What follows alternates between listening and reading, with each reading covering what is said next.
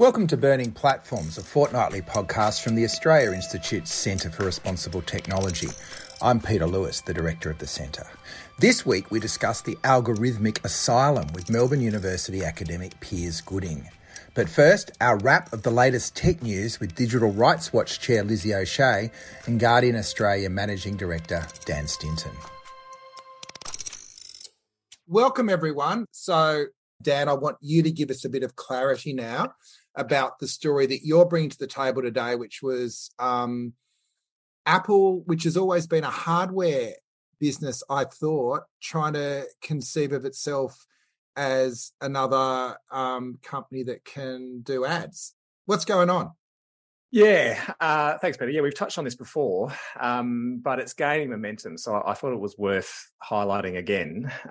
So this, what I'm going to talk about today is off the back of a Bloomberg report that came out a week or so ago, and it was basically making the point that Apple is preparing to significantly expand its advertising business. Now, I think as we mentioned before, Apple recently launched display ads inside their news and stocks apps, and they've also recently been scaling up the ads that appear in their app store to promote third-party apps, similar to sort of Google search ads, if you like, but limited to the app store. And apparently, these things are already generating about $4 billion per year, which is certainly a lot of money from my perspective, but not a huge amount from Apple's perspective. And apparently they want to make that closer to $10 billion a year in short order. So to achieve this, Apple have started dabbling with showing ads inside Apple TV+. Apparently they've been showing ads for Friday Night Baseball as part of their Major League Baseball streaming for the first time. And there's a lot of speculation that Apple is going to ramp up its business in all its media apps. So that includes Apple TV+, but also Apple Podcasts, Apple Books, and even Apple Maps. So sort of very following the road that was set for them by Google, if you like. So all well and good, but the problem here is that Apple is planning on using all the first-party data that it collects from consumer use of the iPhone to offer targeted advertising for this service. So that includes things like location data from iOS, interest from what you read in Apple News or listen to in Apple Music, and critically, transactions that you might make using Apple Pay, which is pretty much all most of us use now, wow. I think, or certainly most I use. So the important point to note here is that Apple's own products and what you do on your iPhone, basically Apple regards that as their own first-party data, and you do not have to give them consent in the same way that Apple forced other companies to do when they rolled out App Tracking Transparency, ATT, a year or two ago. And so I think that's a problem on two fronts. I mean, firstly, I think it's potentially bad for privacy, given I think that most iPhone users wouldn't necessarily know or understand how their data is being used here. And I think if they did, they'd probably have a problem with it.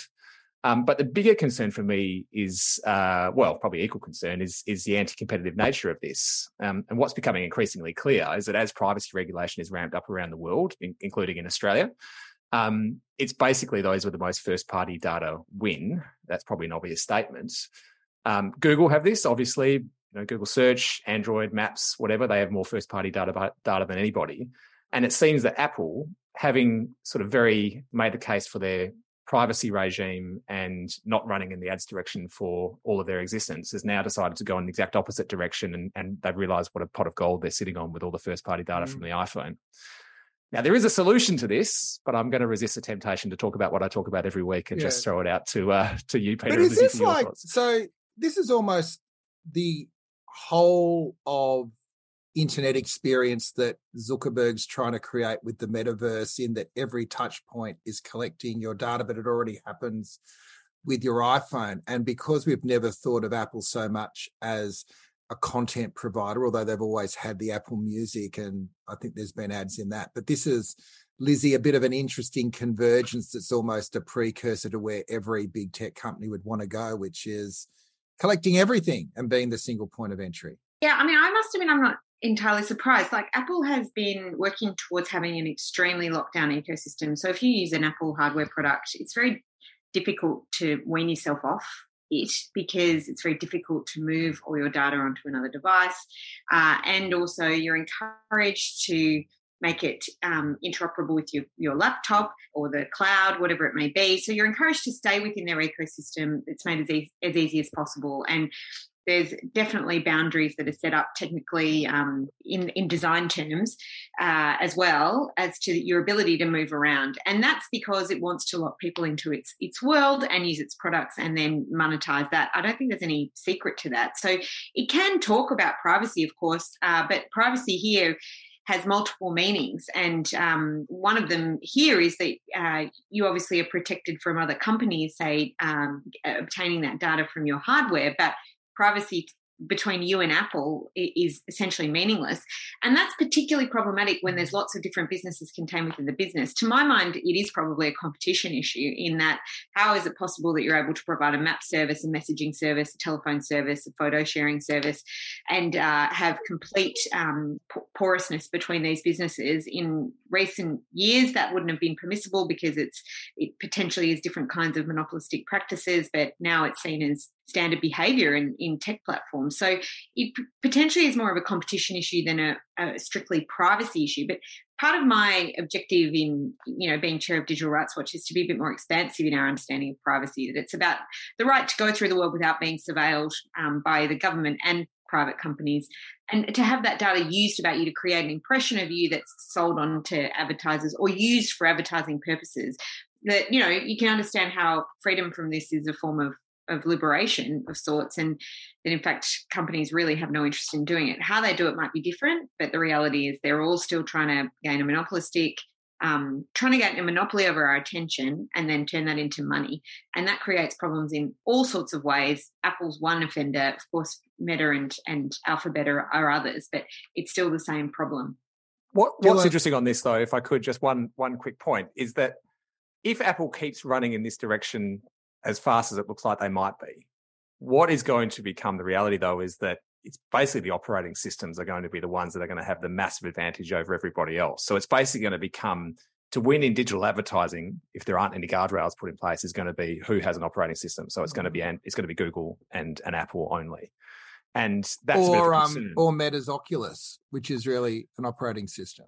Yeah, and obviously that's one of the big reasons why they're pouring so much money into that. Zuckerberg's pouring so much money into that. Dylan made a good point in the chat, actually, about you'd be interested to know where the data is stored. Apple makes a point of principle of saying that the data never leaves your iPhone, and therefore it is private because what happens on your iPhone stays on your iPhone. I'm not sure that distinction matters that much, though, to be honest, because if you're still using transaction data from use of Apple Pay on your iPhone, that's pretty different from reading news within Apple News, for example. I think most consumers would expect that those two things are different. And the fact that both of those happen on their phone and that data can be tied together to serve you targeted advertising, if in fact that's what they start doing, I mean, that's a pretty big change of direction for Apple, I think. I do think interoperability is the solution in part here. Allowing people to move between companies with ease is one answer. It's not a total answer, but requiring that companies have interoperable systems, that's something that Apple's opposed because they want to make it as difficult as possible for you to leave. And so I think that's one answer that focuses on the rights of users to be able to move between companies. I mean, I don't think it necessarily solves the whole problem, but it would be good if it was a competitive advantage of a company that it didn't do this, but at the moment that's just really not possible because the transaction costs of moving are too high. We better move on. Lizzie, you pointed to what feels to me to be a modern-day Kafkaesque experience of a dad in the States who has basically been disappeared from Google because he took a photo of a part of his son for medical advice. What's going on? Yeah, I think this is such an interesting story and it's really chilling. So this man's son had a problem with his genitals. I think he was a baby or a very small kid. And the nurse asked him in advance of the appointment to take a photo so that they could consider it via telehealth, and his wife texted the photo through. And of course that set a bunch of alarms in the automated systems that exist within Google to detect child sex abuse material. And he was deplatformed, essentially. He was locked out of his account, and it was an enormous administrative nightmare. It's interesting, Peter, that, when I was writing up notes for this, you were focused on the person being removed from the platform and having no recourse, whereas I'm kind of more interested in how these automated systems for the detection of child sex abuse material can be deployed in really problematic ways. We're going to talk about this in a second. It might have just been because my Google maxed out yesterday, so I was deplatform myself. Feeling a bit vulnerable. Yeah, well, I mean, that's obviously part of it. Like, if Google kicks you out, you are in big trouble administratively if you're dependent on their platform. And they encourage you to be dependent on the platform, so they want you to use all their products. But then if you get kicked off, it's very difficult to appeal that decision. That's one component of it. And you'd think that the company should invest in allowing people to appeal those decisions. But the other component is there's just this increasing trajectory towards automating the detection of things like child sex abuse material, and then potentially automating notification to law enforcement. We've talked about this before, how there's a potential risk for particularly young people exploring their sexuality that might get caught up in some of this, using this platform for legitimate purposes, but then in fact have law enforcement notified on them. But there's also people like this, encouraged to get health information. I was trying to fit a cloth nappy on Henry the other day, and my partner was filming a video, and we were panicking. We were going to get booted off Google anyway, I managed to do it. But, I was getting advice from the company about how to fit a nappy. And I think, God, this is very problematic if that's the kind of risk you take, because obviously it's lower stakes with what I was doing. But for health information, this should be, this is a very legitimate reason for sharing these kinds of images. In Australia, that's where we're moving towards regulators outsourcing to platforms responsibility for the detection of this material and automating the process of notifying law enforcement because it's just too costly for them to do it at a more micro level, and the rules are too stringent. Now, query whether they should just be spending more money on this, because that's what they make their billions from, essentially automating processes. So maybe this is what they have to invest in human reviewers, in systems that are overseen by humans. But I also think there's a problem with regulators saying that platforms have to have a zero tolerance approach to this and setting the rules so high that invariably people are going to get caught up in the system in unintended ways and face real difficulties and disincentives from using it for very legitimate purposes. I want to go back into that when we talk a little bit about the e-safety commissioner and their latest edicts. But Dan, before we get there was another related story in the wonderful Amy Denmead news aggregator of interesting tech news about a Sydney gym owner who had just been booted off Facebook for no obvious reason and couldn't advertise his gym anymore. And while that wouldn't be my chosen place to do the advertising, again, it sort of speaks to that idea that when an algorithm is after you, there's not much you can do about it. Yeah, and I guess it highlights again what we've talked about a few times before, and that is that these platforms are just so important to our daily lives and also the running of our businesses in this circumstance, that when you're kicked off them, it can have really significant impacts, clearly. And the problem we've got is that you're outsourcing the decisions on this to, often a US tech company based in Silicon Valley with no recourse. And these things are too important to not have any democratic oversight over them now. So if you squint, it does sort of have parallels with the decision which Twitter and Facebook made to remove Trump from their platform after the January 6th insurrection, in that they made a decision as private companies to kick him off, which... Except there had been an insurrection on Congress. That's by the way, to be clear, I completely support that decision. Sorry, we can't pile on Dan this week after Maria left. No, please go easy on me. But my point is simply that I think these platforms have become too important and too central to our daily lives for them to be left up to make these decisions on their own without any recourse, without any appeal, without any kind of democratic oversight. And the same thing applies with a lot of political discourse like Twitter or Facebook, as it does in this circumstance with Google and this person's not being able to run their life anymore, or the business person not being able to run it on Facebook. So, anyway, I just think I don't know what the solution is other than the respective countries around the world forcing these companies to be able to take their responsibilities seriously. And then that opens the hornet's nest. I'll just jump into mine and then go back to you, Lizzie, which is, we feel okay with our government taking some measures. We don't know if it's the Chinese government doing it. The piece I was going to bring to the table today was around e-safety. California lawmakers, I think it's probably a citizen proposition, Lizzie, that's been put forward, but they're considering increasing the regulation on online platforms around child safety. So it requires web services quite likely to be accessed by children to conduct a survey assessing the potential risks for users under 18. So to put a positive obligation on the platforms, which is a little bit similar to the latest missive from the e-safety commissioner in Australia.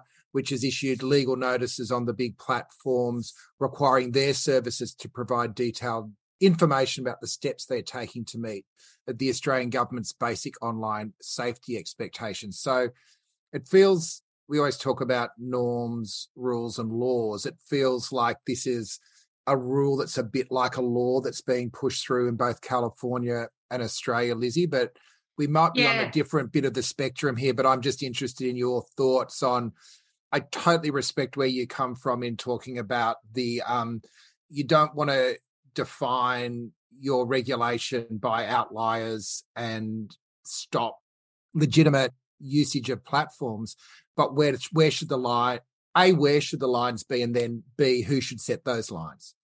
Yeah, I mean, I think this is a really difficult question on one level from a governance perspective, because what the E-Safety Commission here has done is got the Online Safety Act, which was passed last year, and essentially what it requires then is that sections of industry each come up with a code, and then the E-Safety Commissioner considers whether to essentially endorse that code, and it becomes then a requirement that companies within that section of the industry comply with it. So it's a slightly convoluted process, but the idea is, I suppose, that it's essentially the rulemaking exercise is outsourced to the industry itself with review by a regulator, and the regulator here is not sitting on her laurels. The E-Safety Commissioner is very forthright that she wants quite stringent industry codes. And the Online Safety Act is so broad-ranging. I mean, this was a big criticism that we had of it at Digital Rights Watch when it was making its way through the Parliament. And the E-Safety Commissioner tried to reassure us. It's very broad-ranging. The powers are very broad, very wide. Content that is R-rated could be removed, right? And you could be booted off a platform for platforming R-rated content. So that's more stringent than it is in the real world, where you can go and see an R-rated movie.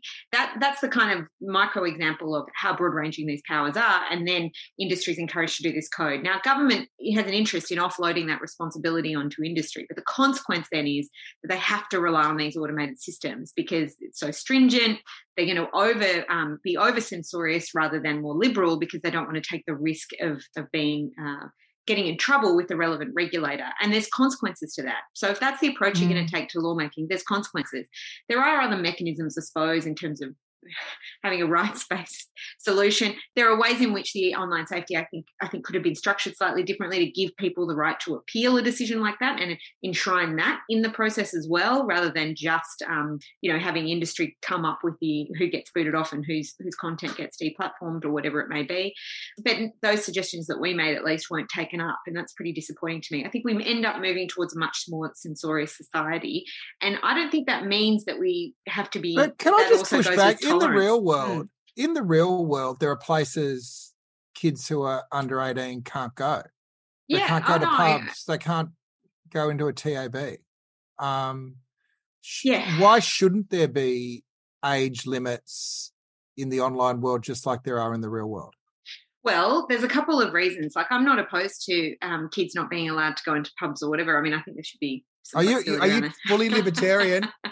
No, but I don't think you should advertise alcohol to children. I don't think you should advertise gambling to children online. And we still know that happens. So that's a different problem, right? That's advertising. That's not shutting down online spaces. Yeah, exactly. And the other component is, how do you test how old someone is? Because this is not just happening in Australia or even in California. This is also in the UK as well. And we know that this is something the Safety Commission has talked about. Age verification. Now, how do you do age verification meaningfully? Do you use facial recognition to do that? Because that's pretty awful, in my view, requiring children to no more awful than them accessing. Yeah, but there's a person there moderating that. I think these things seem really easy in the abstract, and then actual application of them that's fraught with problems. I fear that you end up waving the white flag on any sort of responsibility. Kids, maybe when Henry's a bit older and he's letting his fingers do the walking, you'll change your tune. Maybe like you, I'll think the answer is actually spending quality time with them rather than a tech solution to this social problem. Yeah, and there's not one, but gee, what do you reckon, Dan? Maybe you and I are on a unity ticket this time. Yeah, for once, maybe Lizzie's going to get piled on today instead of me. It's a very strange dynamic. But yeah, I think I am. I mean, I can't think of a better way to do this. I think, Lizzie, with respect, you and I do differ on the fact that I think there does need to be identification of individuals on these platforms. And if there was meaningful identification of individuals that signed up to these platforms, then it would be easier, at least, not perfect, but easier to identify whether someone was under 18 or not. And therefore you could be more precise in the restrictions that are placed on those people that are children. I can't think of a better alternative than how we're going about it in Australia here, where you don't want government coming in and necessarily making specific decisions around content and what content can stay up or come down. But there, at the same time, there does need to be more transparency and more obligation on these different companies to be able to take the responsibilities of harmful content on their platforms seriously. So this seems like a good step in the first step, perhaps, but a good step in the right direction. I mean, do you agree, or am I? I mean, I think some of this stuff is again, like, it's easy to think of it in a high level, but what's harmful content? Like, we're going to talk in a little bit about mental health and how platforms are harmful for people who are experiencing mental health problems or people who are in distress, right? So what's harmful content? Advertising is clearly harmful content when it's predatory industries. That's a problem that's very easily solvable for platforms. You know, it should be very easy and straightforward to prevent children from being exposed to that kind of advertising. But that's not what's being discussed, right? It's being discussed like as though the key problem that children face online is the exchange of child sex abuse material. So we're thinking about regulating this from but that also perspective. young boys' access to pornography and the impact that has on their relationship with girls. You know, we've spoken about some of these things in the past. Like, I just am concerned sometimes that we wish away a lot of the problems that are clearly there, right? Yeah, and sometimes I think we think that technology can solve those problems without working out the social dynamics first. Like, I don't disagree with you. There's lots of potential problems with boys accessing pornography before they're ready for it at a very young age. But I'm not sure the answer to that is to give the E-Safety Commissioner expansive powers to deplatform a whole variety of different things. You know, Dylan's waved the white flag, by the way, on young boys and porn. Well, I didn't say teenage. I think before their time. Like, I'm not anti-porn either. I mean, that's a whole other discussion. But the point is, like, do you approach this with a regulator, give them expansive powers to do what they like with industry and come up with quite a censorious code that incentivizes deplatforming people? Or do you start to talk about how we can have a social response to this rather than, say, a technological one, and why that might be more effective? Sometimes I think it's really easy for policymakers to think up a tech solution that then allows them to wash their hands of the much more complex problem that we're facing. And that's my worry. And that's barely part of the discussion, because to raise a concern about being zealous about it, dealing with child sex abuse material online, which is a really serious issue, don't get me wrong, but it's very difficult to have room in the conversation to talk about that, and that seems like a shame. Can I just add one quick thing before we move on? Yeah. So we've talked about the harm of young boys watching too much porn, and I think that's an obvious one. There is another harm, or lots of other harms, though, that are specific to the platforms, right? So probably the most obvious one is what was revealed by Frances Haugen on Instagram, and young girls having lots of mental health issues as a result from spending too much time on Instagram. I guess what I liked about this step is that I guess the trade-off is, because it's broad, you're relying on each platform itself to identify the harms that are specific to the platform and taking action against those specific harms. I can't see a way that you can do that without the powers being quite broad. Am I missing a trick? Like, I take that point. I suppose what then goes with it is surely appeal rights and properly facilitated decision making that allows, you know, people who are caught up in the system to gain access to their rights, to be able to enforce their rights, is a component that was, I think, is just obviously sensible if that's your approach, right? But was completely ignored, right, in the drafting of the Online Safety Act. So, sure. I mean, I'm not discounting that. Part of the problem with the Frances Haugen example is Facebook making young girls feel bad about themselves is like integral to their business model. That's what keeps people on their platform. You know, that kind of misery, I think, is not just ancillary to how they do business. I think it is a big part of it. They knew it was happening and they don't care, right? So maybe this company is so dysfunctional it shouldn't exist anymore. Do you know what I mean? Maybe if a company is prepared to sacrifice well-known harm to children repeatedly for years to make money, maybe that's a company that shouldn't be allowed to exist. I mean, the answer is not necessarily cost. I'm going to call time on this debate.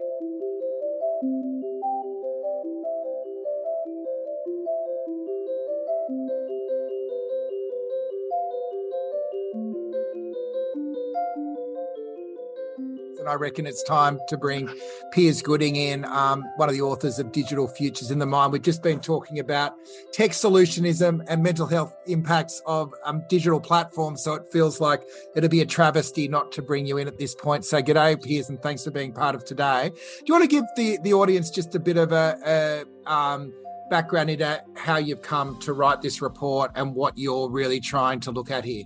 Yeah, sure. Well, thanks so much for having me. I'm a long-time listener and first-time caller. My research background is looking at disability-related law and policy and mental health-related law and policy. But I suppose in the last few years, I noticed a massive trend toward efforts digitising forms of care and forms of mental health services in particular. So I was able to get some funding to look at the rise of algorithmic and data-driven approaches to the mental health system and to mental health services, and to consider some of the legal and political and economic issues going on. And I got this great group of co-authors together from the US and from Australia, and we basically concluded after our 2-year inquiry that there are sort of two pathways for the future, and one is the extension of the best responses to mental health and crisis support that exist today that are augmented by, quite selective use of data-driven technology. And down the other is basically a digital asylum for the 21st century. And it's characterized by surveillance and control and a kind of digital segregation. And it extends all the worst kinds of features of current approaches to mental health and fuses it with some of the terrible features of the current information economy. And you've touched on several of them in the previous discussion.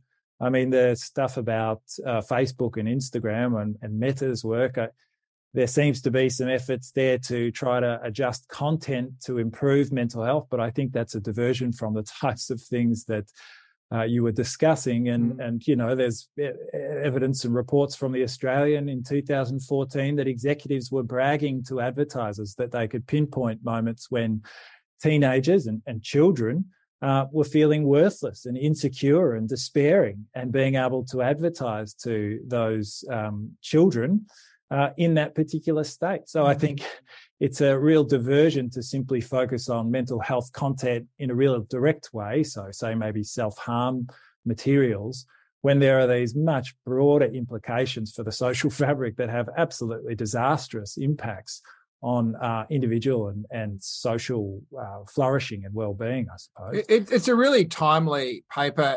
One of the things that really struck me during the pandemic lockdown was the public health warning started to come out saying, get off your social media platforms. It's only making you more anxious, at the same time as there was a big push in effectively AI-based counselling like that Better Health model. So did you look at that sort of mismatch between the way algorithms sort of prey on us being in a state of heightened anxiety and then this promise that they could calm us down at the same time? Yeah, we did. I suppose it comes back to that idea of techno-solutionism, of sort of, technical fixes for complex social issues. And, there's probably no more complex issue than social issue than individual sort of despair and existential anguish and the kind of individual and social consequences of lockdowns and a global pandemic. I mean, look, I think there's a few things going on in that dynamic. And I should just say that information and communication technology has a pretty powerful role to play in providing sort of ensuring people get support. I mean, telehealth, which could include phone-based crisis support, but also text and video conference and so on.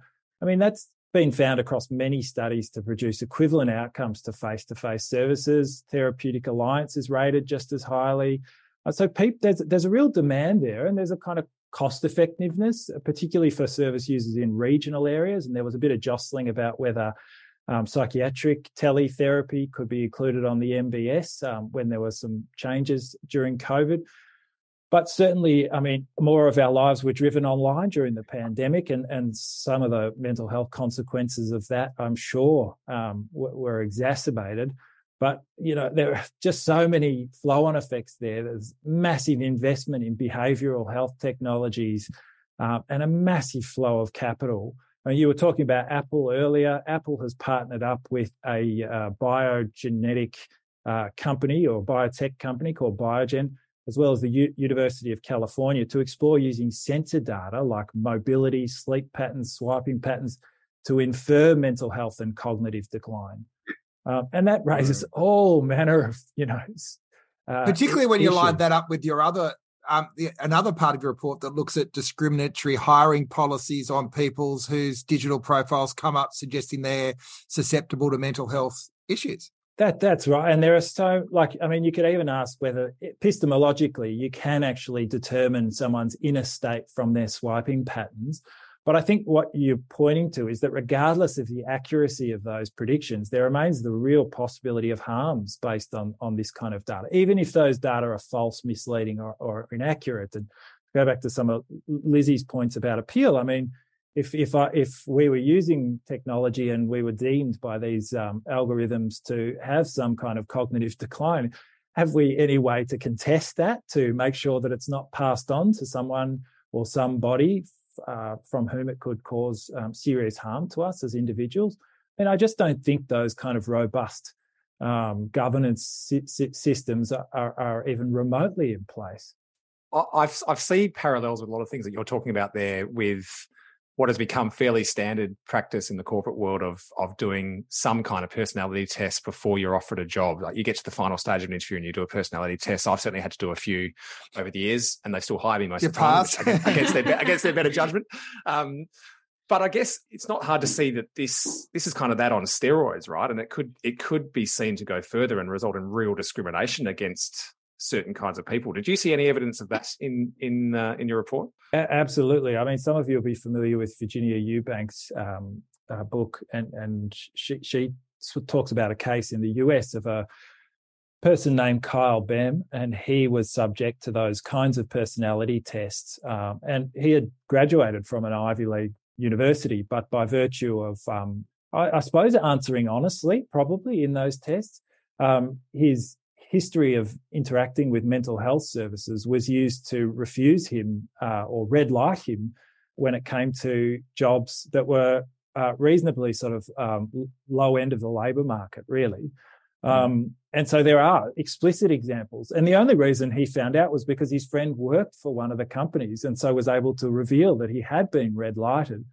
And his father happened to be a lawyer, so took the case to under the Americans with Disabilities Act. So I think there are explicit examples, and you can tell by the nature of that case that, you know, he had a father who was a lawyer. He was only found out because he had a friend who worked for that company, that it's almost certainly happening to many other people, but it's just not coming to light. So I think that threat is real, and it's expressing itself in other ways as well. For example, criminal justice agencies sharing non-criminal mental health data about people, which is then weaponized against them in the future. So in Canada, there were municipal police that shared information with a national database, a national police database about people who had attempted suicide. That was then somehow passed on to the US authorities and was used to refuse Canadians with a history of engaging with mental health services entry into the US. So there are serious risks with this kind of information coming to light. And we haven't even spoken about insurance, and that's obviously a major issue as well, because there are known examples of insurance discrimination, and often in lawful ways as well. I mean, it's a massive disincentive to get care as well, the more people know about this, which is hugely problematic. One of the recommendations that you've made in there talks about the involvement of people with lived experience of mental illness and experiencing mental health crises in the development of this kind of technology that affects them. And really sounds like a lot of different types of technology. But if we are talking about, say, technology that's integrated into mental health care, for example, I wanted to know whether you'd come across anyone that actually did that. Is this at all common for people who have lived experience to be involved in the development of this technology? I mean, I don't know whether it would be common in somewhere like Facebook in terms of developing things like notification systems for self-harm and stuff, but maybe not at all, but I would imagine that at least integrating this into mental health care, you would expect that there would be some consultation. But I'm curious to know whether that's what you found. I mean, look, the good news is that there are good examples, and there are good examples of people with lived experience being involved in governance as well. I mean, even Australia has developed digital mental health standards. They're voluntary standards that have been set up by the Australian Commission on Safety and Quality in Healthcare. Now, you can talk about the effectiveness of voluntary standards, but at least I could pretty safely say that they did a good job of consulting and involving people with lived experience in the development of those standards. And there are other examples where that's been done in practice. But I mean, to go back to your point about Facebook, it's really just hard to test the veracity of their claims that they have involved people with lived experience. So Facebook has set up something called AI suicide alerts, where they automate a process of content examination, I suppose, looking at when people express some kind of suicidal intent. And they use that to dispatch first responders. Now, in most cases, the first responders are police. And police have a disastrous record of engaging with people in mental health crisis, particularly in the US, where the majority of this happens. But they've been shown to be using this technology in other countries as well. And they say that they had lived experience advisors, but there's no way of really testing the veracity of those claims. And certainly there are lots of concerns people have raised about that process, which might suggest that it wasn't the most robust. What can I say about that more? But we also did some empirical research where my colleague Timothy Kariotis and I tried to conduct a survey of all of the academic applied research that uses algorithmic and data-driven technologies in mental health context, algorithmic in particular, because we were looking at machine learning and AI. We found that only 3% involve people with lived experience in any meaningful way. And again, my background's in disability law. The disability movement has long used the slogan, "Nothing about us without us." And mental health is increasingly being viewed within that broader cross-disability movement. So I just don't think it's anywhere near enough to actually suggest that there's sort of robust community-based input by those who are most affected. Piers, you also look at the Uberization of the mental health workforce. And I'm interested in the linkages you see between the employment models and the standards of care and the general mental health state of a society.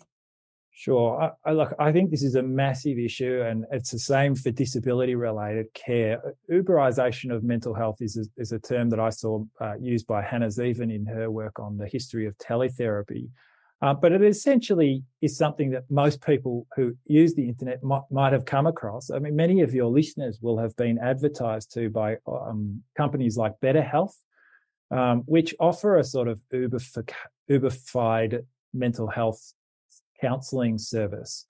You see all the same kinds of problems that appear in Uber and other kinds of platform labour, where there's a squeeze on the so-called producers, which in this case are counsellors or therapists, and then an appeal to users or people who are in crisis, who are then constructed as users, an appeal to them based on reduced costs. And it's often sold as a way for people to get access, full stop, to some kind of therapy by virtue of a sort of denuded public health system. So it's obviously much more the case in the US that these kind of platforms exist, and they're used by people who don't have ready access to therapy. But we know that's a problem in places like Australia as well. So there's a serious risk that you'll see all the kinds of problems that arise in the gig economy. And this applies in relation to disability care as well. I mean, I think we were speaking before, Peter, about the US Labour Bureau saying that by the end of this decade, one of the most common occupations will be a personal home care assistant. Now, so this is something that will almost certainly be subject to the kind of platformization and gig economy that is facilitated by these. And I'm sure, Lizzie, you've got lots of thoughts about the labour law context behind all this. Yeah, totally. I did want to ask you, though, just to wheel back one or two of your points that you were talking about just then. By the way, I find this absolutely fascinating. I think you're doing a really good job of explaining what I imagine is quite complex research in really accessible ways, and it's a fascinating field. And I'm really grateful for this work that you've done. But one of the things I wanted to talk about was you were talking about the failure of universal access to sufficient care. And there's a really troubling example in the US of a private company offering a service called Crisis Text Line for people in distress. And then it turns out it was led by very reputable people in this field, and it turns out they were using the data collected to then build a for-profit product that was aimed at assisting with customer care consultants to be more empathetic, and they were selling that to companies. I wondered if you wanted to talk about that, because I wonder what is ethical use of this kind of information. I mean, for putting for-profit to one side, obviously there's also some utility in sharing data for Absolutely. research, and there's an example in Australia as well where I think a number of patients who had a particular condition, I can't remember which, were given a letter to their GP to encourage them to become part of a study if they wanted to, and there was a bit of an outrage about this, that was a privacy violation, but to my mind that seemed like a relatively legitimate way through a GP to communicate to somebody and to use that medical data. But maybe I'm wrong. And I wonder what you thought about whether there are ethical uses for mental health data that comes out of mental health service providers, for example, that can improve care, and what kind of guardrails you might place on that. Yeah, I mean, look, there's so much to unpack there, and I fear we won't even have time. But the crisis text line example is a great one just for being able to unpack these. Very troubling, as you say. So this is a crisis text line that was set up as a not-for-profit and was in recent years directed by Dana Boyd, who was a Microsoft researcher, set up Data and Society. And it was a not-for-profit, and it was, I think by 2019, it had received or facilitated 105 million texts for people in crisis. It's essentially like Lifeline, but people use it in texting. And originally, all users had been reassured they will never have their data unsold. And then that all changed in the last couple of years, and this all came to light in January, and Dana Boyd was originally trying to justify it, say that we were transparent about it by releasing information that this is what we were doing a couple of years earlier, but then backtracked after about a week of public outcry, realising that people just did not accept this. This was absolutely beyond the pale for the public, so they said we were wrong. Now, Dana Boyd, and thank you for that post, Amy, in the chat. There's quite an interesting exploration of whether that kind of information could be used. Well, first, whether that kind of data could be used in a way to support the not-for-profit initiative. Now, there's lots of questions about that could be justifiably asked. Not-for-profits need ways to sort of fund their activities. I think what's really troubling in that case is that in 2020, Dana Boyd wrote a letter to the FCC at the US government saying that they should not set up a public crisis text line because the not-for-profit that she was running could do that work, and it could be subsidized by tech philanthropists and so on. And so effectively convinced the FCC that it wasn't necessary as a public initiative. And that's classic sort of Silicon Valley political moves of essentially trying to step into a denuded public system. That system has been undermined because there's not enough resources there. And then they use that as a claim to have some sort of tech provider step in. So then to spin it off and monetize it, I think that's really troubling. But to go to your point about legitimate use of some of these resources, I think you're absolutely right. And this is a live conversation amongst people in the disability movement around data governance, because you could take that kind of proprietarian, identity-based kind of, this is my property, this is my data, it shouldn't be used for anything, and I need to be informed about every single form of usage. But that goes against its use as potentially a social democratic resource or some kind of common resource to have public benefit and common benefit. I've got a colleague here, Dr. Jake Goldenfein, who works with an academic in the US, Salome Viljoen, who's written really well on this, on sort of, moving beyond this kind of data as property or as some kind of element of rights-based personhood to something that could be seen as a democratic resource. Then, as you say, to try to get the guardrails for that, well, I think you would need really robust involvement of the people who are impacted. So if Crisis Text Line was run by people who are using this service with really robust involvement for them, if they were to make some decisions about how it might be used for other means, including maybe even sold in some ways, as long as that was completely transparent to every, the people who actually use the service, I could see some legitimate use for that. But you really need those governance systems, which again are just not even nearly there. Picking up on what you said there, just perhaps a slightly broader take. I'm conscious we're about to run out of time, so this might take us to the end. But we've spoken about on this show a few times before about the fact that a lot of the big tech platforms are going massively into health in a big way. We're seeing this with Amazon. There's lots of speculation that Apple are also going to go in this direction, and Google as well. And it seems that the only way they're going to maintain their share price and continue to have the explosive growth they've had is if they manage to get a foothold on this industry. And obviously mental health is a really significant part of that. What should we be aware of here? Like, what are the risks here? What can we do to mitigate some of the harms that could come from what you've seen on a smaller scale in this space already?